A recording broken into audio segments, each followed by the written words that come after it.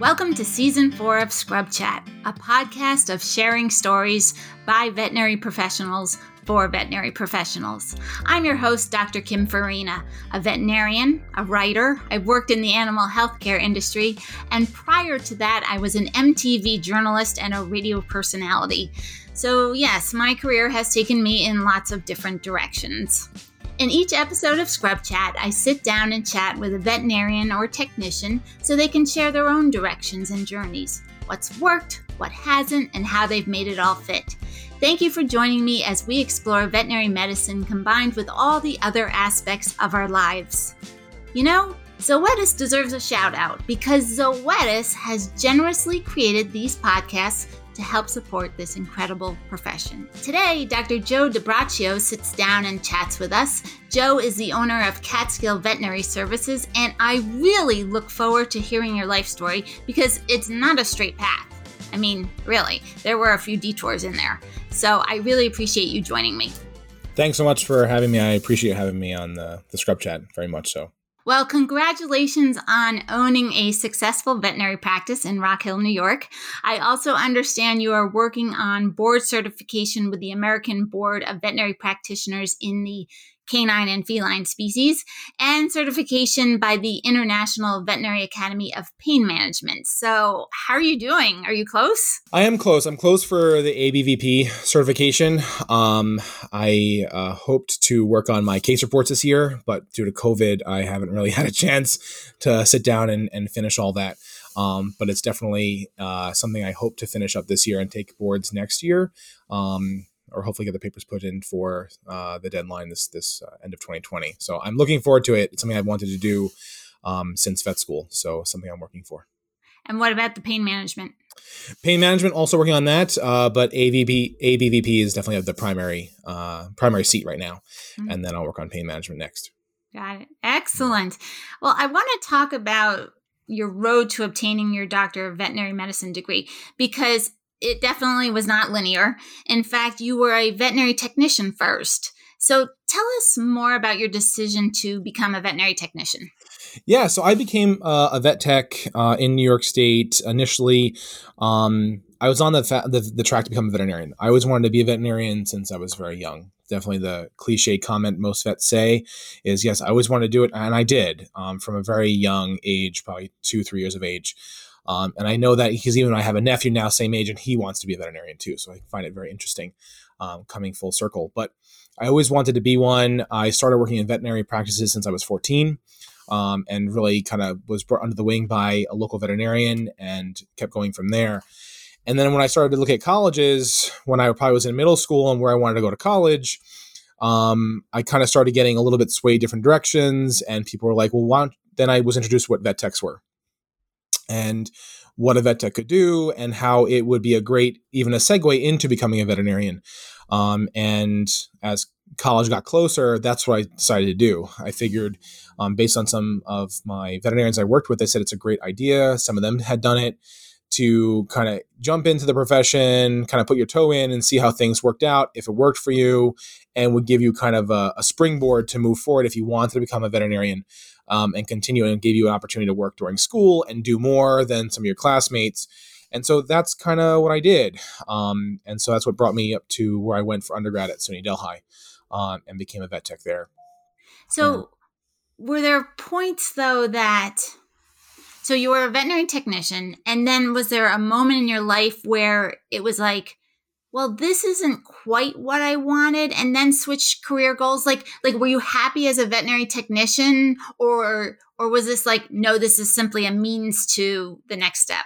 It was a means to the next step for me. So I loved being a veterinary technician. I really enjoyed it, but it was not going to be my forever home in a profession. I definitely wanted to keep moving forward. I used it, again, really as a springboard to move forward to be a veterinarian. It gave me great appreciation for what veterinary technicians do, even to today. I think that they're across the profession extremely underutilized across the country. I think it's a very, very big problem, and perhaps what plagues us in having the veterinary shortage and veterinary technician shortage is that they're not valued enough. And so I think it's a wonderful profession to be in and be a part of and to team up with as a veterinarian. So it gave me the perspective to appreciate them and to see what they can do. Like there's so much a vet tech can do and move forward for the profession. I think it's a great career for anyone. I just like doing surgery and things, and that's why I really want to be a veterinarian, and I like to, more that veterinarians can do. So, yeah, I think that kind of hopefully sums up what I was looking for to trying to say. Yeah, no, absolutely. And what gave you the fuel to apply to veterinary school? Because it's not easy, and I'm curious about what came from yourself. Did you have support from your family and friends?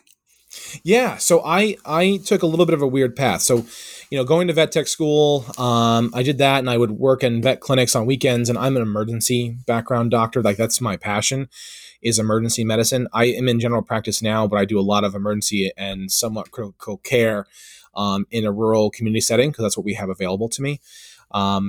And so I got bit by the emergency bug a long time ago, and I liked it ever since. And, the adrenaline junkie, whatever you want to call us, I thrive on that. Although as I've gotten older, I definitely need more sleep. The sleepless nights is not what I don't like doing that anymore, but being on call for large animal medicine is something I have to deal with, and I will be up sometimes late at night or all night. Yeah, I get extreme support from my family. They knew I always wanted to be a veterinarian. And so after finishing from Delhi, I worked for a short bit and continued through my college studies, and then I got into vet school earlier because my path was different. I went to a Caribbean vet school. So the vet school I went to is St. Matthew's University in the Cayman Islands. So a little bit different than some of the other Caribbean schools. It's not accredited by the AVMA, but and has a much different kind of style in terms of also very, very small class structures. So my family was extremely supportive of me going to that school and really diving into the profession. And that school was great because in vet tech school, you're very hands-on from the very, very early part. You're learning right away, and they dump you right into kind of clinical stuff and labs, where some of the vet schools, they're changing their programs. They're doing it more clinical sooner. But as you may know, like a lot of it's coursework, books. You're literally drowning in books and PowerPoints and studies. We're like, we all become veterinarians or technicians to like touch and be with animals and help animals. And so the program I went to, we dived right in very soon, and we only had classes of like 20 some odd people. So it was great to really just submerge yourself in animal care and then learning side by side with professors and taking care of animals at the same time and really having a didactic and hands-on approach, which I thrive in. That's what I need and that's what I want. So it all worked out how I didn't go the traditional path of going to one of the larger, well-known vet schools in the United States or Canada or Europe. I went to a much smaller, not as well-known Caribbean school. And then you did your clinical training. Like your last year was at North Carolina State University, right? So, and was that hard as a foreign, coming from St. Matthews to do it? For me, I would say no. So for some people, they get full of angst just knowing they're coming back and going to be an outsider. I didn't have that at all. And then I was welcomed at NC State with full support from them. I wasn't treated differently or at all. And so that even helped me really kick into higher gear and use my fourth year as a great opportunity to learn as much as possible, see as many cases as I could, and work in different settings with different groups of people coming from a Caribbean school. Like even when I was there, I was employed for some shifts as an emergency technician. So because I was a vet tech, they were short, and my rotations were a little bit more quieter than those ones. I worked in the ER. So I got even more experience and time and started to work with them in a different light than just the vet student. I was also a vet tech, and I was able to do more. And the vet techs I think respected me or appreciated me more because I knew their jobs and I could do what they did. And so they would let me do even more. So I think it really helped my abilities to kind of excel and really dive in and really use my fourth year as a extremely hands-on approach because I was one of them. So I was treated differently. I don't know if it's a good thing or bad thing to say, but it was the truth, and I thrived on it. It was wonderful. I kind of feel like in the conversation we're having right now, every veterinarian should be a veterinary technician first. I think that's a great approach. Some people would probably hate me for saying that, but I think it's a really great approach for you to gain the appreciation and patient care and the client interaction, really the hard work technicians do. I mean, I employ 6 full-time New York State LVTs at my practice, and I could use more of them. They are really hand in hand with me. But I do notice some of the newer vet students who come through an externship, don't really have a lot of the clinical and hands-on skills, the venipuncture skills, catheter skills, the client communication skills, patient care, or even like patient identification. Like that looks painful. My nurses can pick that up a lot sooner than some of these newer veterinarians, younger veterinarians. And so I think that really would help enhance their education and abilities. And again, have a more stronger respect and bond between the two. Veterinary technician, I call them veterinary nurses. I know that's a taboo thing, but they do more than technician. They're not like, they don't manage equipment. Well, many of our listeners are veterinary students. So some are already in veterinary school and weren't veterinary technicians first.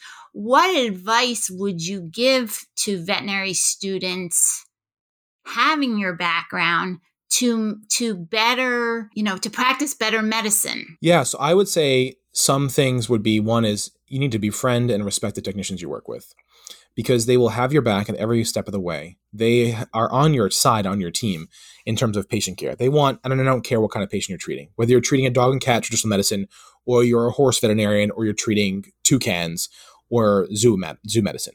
It doesn't matter the species, because they are just as interested, if not more sometimes, in the patient's care, patient survival, and patient's outcome. And so empowering them, respecting them, and listening to them, I think is absolutely critical. And I've worked with some technicians who've been, I would say, veterans. They've been doing technician medicine for 25, 30 years. Because, most of them, they come out, they're anywhere from 18 to 21 years old from school. And they have a lot longer period where most average veterinarians are 25 to 28 or 30. So they have already 10 years experience on us, sometimes coming out of vet school. They've already been in the trenches. They've seen that case. They've seen 5, 10, 15, 20 HGs. They know how to diagnose a GDV. They've seen pulmonary mets in the chest. They could probably call horse lameness from across the parking lot when you're still trying to fumble, get your hoof testers out. So I think, they have that ability, that time, and that edge. So I think that's where, empower them, work with them, learn from them, respect from them, and engage them. Because the more you keep them interested, because we do know sometimes more than them, the intricacies of it, and they want that. But, if you don't respect them, they're not going to respect you and not going to want to learn from you. So I think there's a really strong symbiotic relationship between the two, and we can really excel and learn from each other. Like my team, they love when we do new things, or I come back from a conference, I'm like, hey, this is how you do an epidural. Like, I'm going to show you guys how to do it. We're going to do this, and then you can do nerve blocks, and you're going to do a Soger catheter, and I'm showing you guys how to put a feeding tube in. I want you guys to be able to do it. Or managing wounds and managing drains. That's all something they thrive on, they get excited about. That's terrific. Yeah. You seem so confident, Joe. What makes you feel so good? That's an interesting thing. I love veterinary medicine. Like I can talk about it all day. Even if I have a long day, like I had a really long week, it just gets me excited on trying new things, doing different things, seeing patients. Like I love it. I do it probably too much. I work probably too much, but it does not really work. It's fun. The thing that I hate the most about it would be the stress of dealing with different personalities, unappreciative people, unappreciative clients. That was what most of my week was. People like just upset and stressed out. And I know everyone's stressed with COVID. I get there. We're there too. I'm stressed and exhausted, but like, just be nice about it, But veterinary medicine energizes me every day. I love doing it. I love learning more. It's so much fun. And like this week, I made a post on social media about like all the different species I saw. So I had a calf in my hospital this week. I had a goat. I had a toucan with a broken leg. I had dogs. I had cats. Like all these different cool critters. Wildlife came in last week. A couple weeks ago, I saw bears. I mean, like it really diversifies it. And like, who can say they do that? No offense, the MDs, they just do people. Like we got to do crazy stuff that like lives in other countries. And like. People like only dream about touching a Kodiak bear. I get to hang out with them all the time, or seeing a toucan this week with a broken leg. Like, who can say that? That's what's so cool about the profession. And we get to do more than just one thing. I'm not just doing like, vaccines, doing orthopedic surgery. We're doing aspirates. We're doing cytology, biopsies. I diagnosed cancer this week. I'm dealing with hospice and anesthesia. I mean, like your head can spin certainly, but it's like so much fun. Yeah. And that's why I got happy in general practice. I love emergency medicine, but just dealing with ER all day is cool and great, but it kind of gets boring.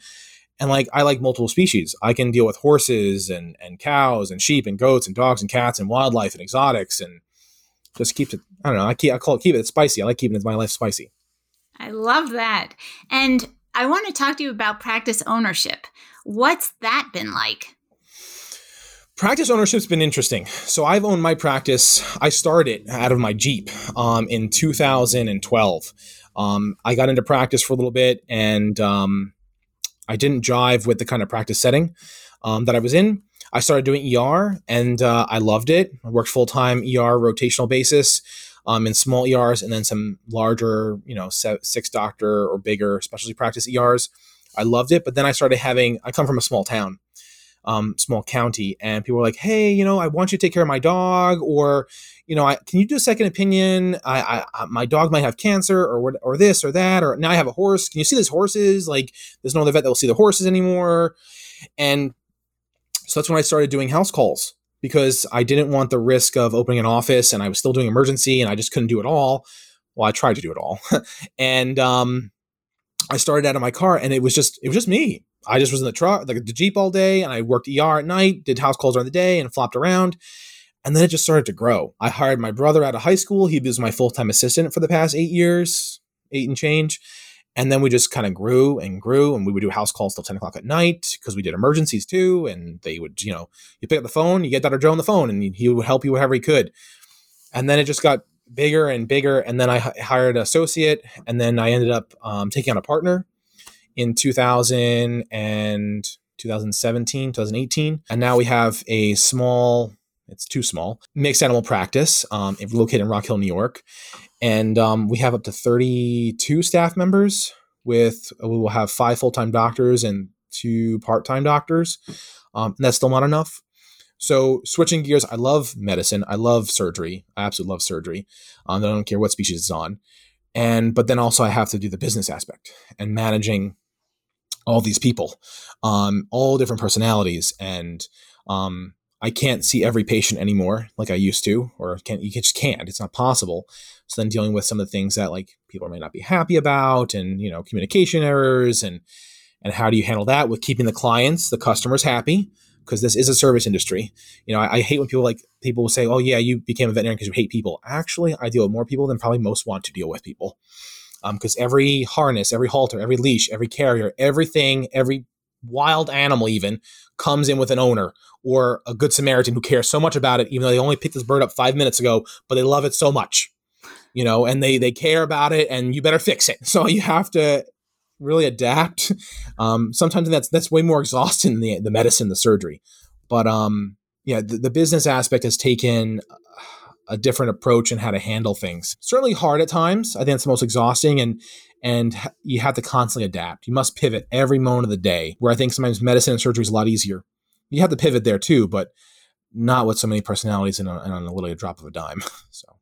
You keep mentioning the word exhausted, and I want to go back to when you were talking about the Jeep, how you were seeing house calls and then doing emergency at night. When did you sleep? Yeah, that's a good point. So, the Dr. Joe from 8 years ago is definitely different than the Dr. Joe in 2020. I survived on 3-4 hours of sleep, or sometimes wouldn't sleep for days. That is not healthy. I don't encourage that. But I think it got me to the point I am today.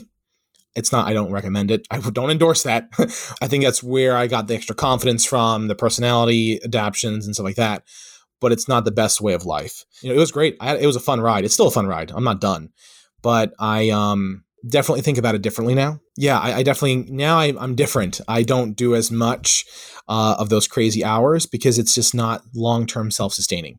I work with a couple other organizations that really work on work-life balance. And it's interesting, in the past 3 months, I've really changed gears on work-life balance. Veterinary medicine will always be there, but I have to, the self-care is really important. And I think our profession's really switching to that. That was probably about 5 years ago, 6 years ago, maybe 8 years ago, really the trend of, work-life balance, which some people call it work-life integration, which I like that better, because it's not really always a balance. It's how they integrate together, right, and how it can change any moment, because the balance, so when something's going to fall off, I'd rather just integrate it so it fits better versus something falling off the scales. I would say the past couple months, I have focused more on self-care and self-preservation at times, so I can continue running this marathon versus falling on my face. There were certainly periods where, my career's been great.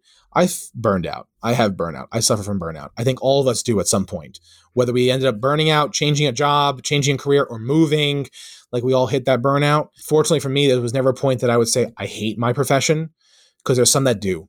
And then they waited too long. They've gone too far. For me, I just would say I don't want to see any more cases today. And that's when something is wrong. And I wasn't always as excited. So, since about 3 months ago now, I really focused on taking some time off, relaxing, recharging. And I noticed I perform much better when I get back. Of course, it's hard to take the medicine. You're like, no, I'll keep doing it. I don't want time off. Or that's not me. I can still charge through it, but it's gotten different. I notice it and appreciate it more now. So, I think it's important to build a career. I think it's important to get as much experience as possible. I think that sometimes now the work-life balance goes the other way, where it's sometimes too much life, not enough work, if that's even possible. Some people don't want to put the extra time in. I do feel that we have to kind of pay your dues. You put your time in, you get the experience, and you move forward. I think there's a little bit of an issue, in my opinion, with some of the newer generations of veterinarians not focused on seeing the extra case. That extra case may be career changing for you, or will make you have so much more knowledge, confidence, and experience. Just sink your teeth into it. Don't go overboard like I did. I'm not saying that. But don't say, yep, we stop at 5 o'clock because we close at 6 and I'm not seeing that poor sick animal. We became veterinarians for a reason. This is not a 9-to-5 banking job. That's not the way it is. If you think so, I think you may have chosen the wrong one, or you perhaps should not be in clinical practice. Because, and my clients, a lot of them will respect me. They're like, oh, I'm so sorry, Dr. Joe, you're coming out on Christmas. And I had one this year. I had a colic on Christmas. I said, he doesn't know it's Christmas. It's not his fault. He doesn't know it's only, 15 degrees out in New York State. I'm here. This is what I chose, and I'm going to be happy doing it. Sometimes, does it suck? Of course it does. But we do the best we can and look on the positive side. And I'm here to either make this animal whole or relieve its suffering. That's what I'm here for, and then help embrace the owner, whichever way we got to go. For the veterinary students out there, it's just try and sink your teeth into it a little bit more. Don't go overboard, but take those opportunities, jump into them, and sometimes be put out of your comfort zone. There's nothing wrong with being pushed outside your comfort zone. You may not like it. I don't like doing the stuff I have to do now, but it's better for me. Take your medicine and get better. I'm wondering, what's the sweet spot between burning out and paying your dues? Where do you think that is? I think I'm always striving for that. I don't think I found it yet, but I think a lot of it has to do with communication. And, I was one of those students that was in my vet school. We had to take communication class. I thought it was the stupidest class in the world. I was like, why are we doing this? Who cares? But it's important. Now that's all I talk about. And even when I have a partner and I took on a partner, I was like, she's like, we have to communicate. I'm like, I was definitely resistant of the communication. But now I don't shut up about communication. I'm like, how'd that make you feel? How can we make this better? I'm sorry I did what I did, and that's not what I meant. And we're trying to work through it. I think, for the newer veterinarians out there or current veterinarians, and I think we also focus, and I'm probably just guilty of doing it right now, I'm focusing on always the new ones. Everyone else coming out. Just because you've been practicing for 10 years doesn't mean you shouldn't change. And that's the other flip side of it. So I've been almost out for 10 years and I had to change. Sometimes my bar was a little too high for some of my newer associates. I get it. And I now self-reflected and communicated about it, and I'm doing better. So I think, even someone who's been a veteran veterinarian for 15 or 20 years, you can still change. You can make it a little bit better. Don't be so grumpy, and try it and re-embrace, find your love again for the profession. And I think that would help some of the newer veterinarians out there to see the passion come back in the senior vets. Because I've been in places where there's veterinarians for 30 years and they don't get excited about cases anymore. They don't want to see anything after 5 o'clock. They're done. They'd sooner send it to the emergency room and let the emergency room vets drown, because they're all having a hard time right now. There's a shortage of emergency vets because no one wants to do that. For the younger, newer grads out there, I would say is, be willing to take it on and communicate to your senior veterinarians, right? And I tell my staff this: no one's going to complain or bite your head off saying you communicated too much. If they do, they have self-issues. It's not your problem. It is theirs. Communicate like, hey, senior veterinarian, I need some help here. This is what I'm thinking is going on. And, what are your thoughts? And how about this? Or, can you help me with this? If they do that, then you're probably in the wrong spot. Find a better spot.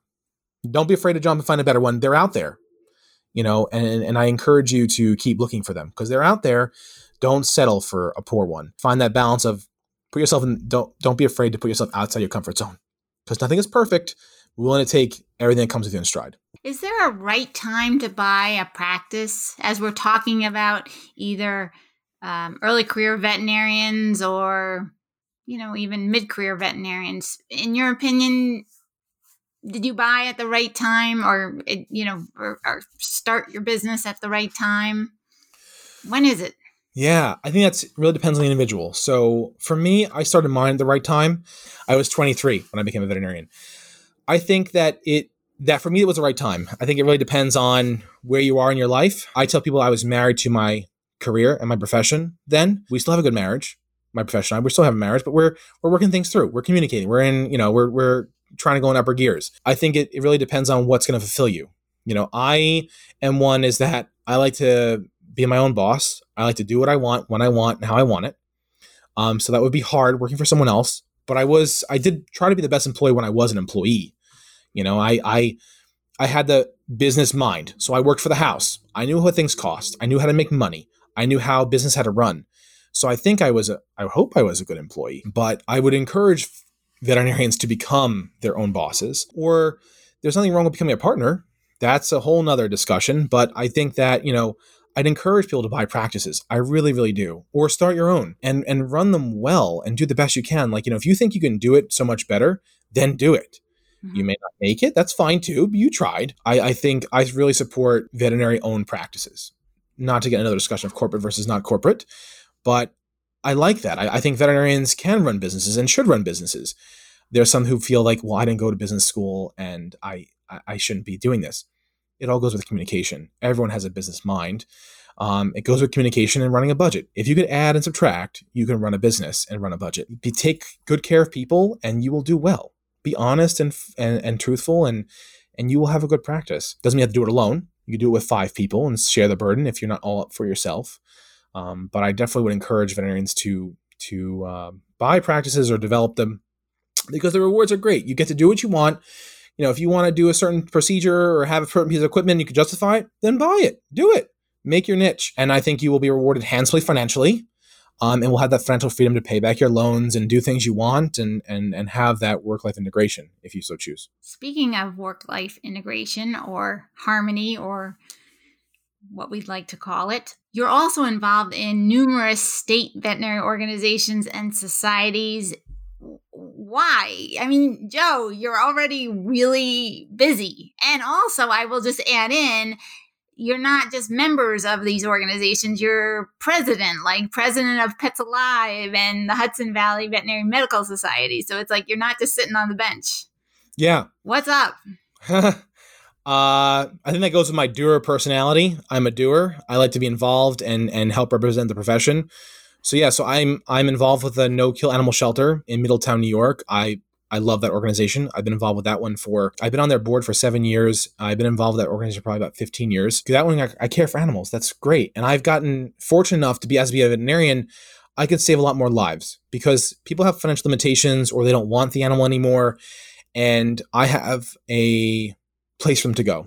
So I can shift them into a shelter, which is great. And I'm in other organizations like the New York State Veterinary Medical Society. I'm also part of the VIN Foundation as well. I'm a very active member of the VIN Foundation, which does a lot of support programs for veterinarians for work-life integration and support for technicians and support personnel, because a lot of times they're forgotten. They battle the same demons we do and the struggles. And the VIN Foundation is excellent to help out with that. I would certainly recommend anyone reaching out to the VIN Foundation for help. Even vet students, we have tons of programs. We could probably talk for hours on what we do. And the New York State Vet Med Society, because I like to be positive, forward thinking, make some change. Well, you can't do that on the bench. And I'm not one to just kind of, to be honest, bitch and moan in the corner about why I'm not happy. I want to be the one that makes the change, enacts the change, listens to other ones who want change. They may not have the time to do it. I choose to make the time for it. So I'm willing to listen and then represent those who don't have a voice or who can't have a voice at the moment because they're too busy. And I think that's great. And I like to meet other veterinarians, like all these things and other people who love animals. The networking is phenomenal. The people I've met through the New York State Vet Medical Society, the things I've learned about even, government relations and advocacy and changing bills and how that works. I'm very much involved with that. That it's mind blowing, sometimes head spinning. But again, like I could help really on the forefront of human animal bond and animal welfare and human welfare by being involved with that.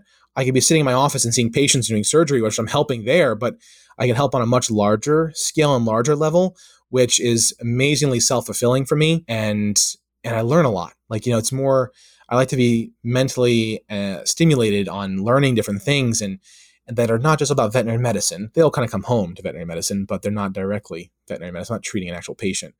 But it's fun and getting to meet veterinarians who've worked in the profession for 40, 50 years and what got them into it and how they learned, and in technicians too, and working with the Vet Tech Society in New York State and learning all that. It's so much fun and working together. So yeah, I have a crazy practice life and I have a crazy professional medical life, veterinary medical life, but it's so much fun. And I encourage folks to get involved, even if you don't have to go on the major scale that I do, right? You can be involved in committees and just reach out, and I'm sure they'll grab you up as quick as possible to get you engaged and interested, and the stuff you learn and develop. That's where also my business knowledge came from, those types of things and organizations, is really putting myself out there. You're so cool, Joe.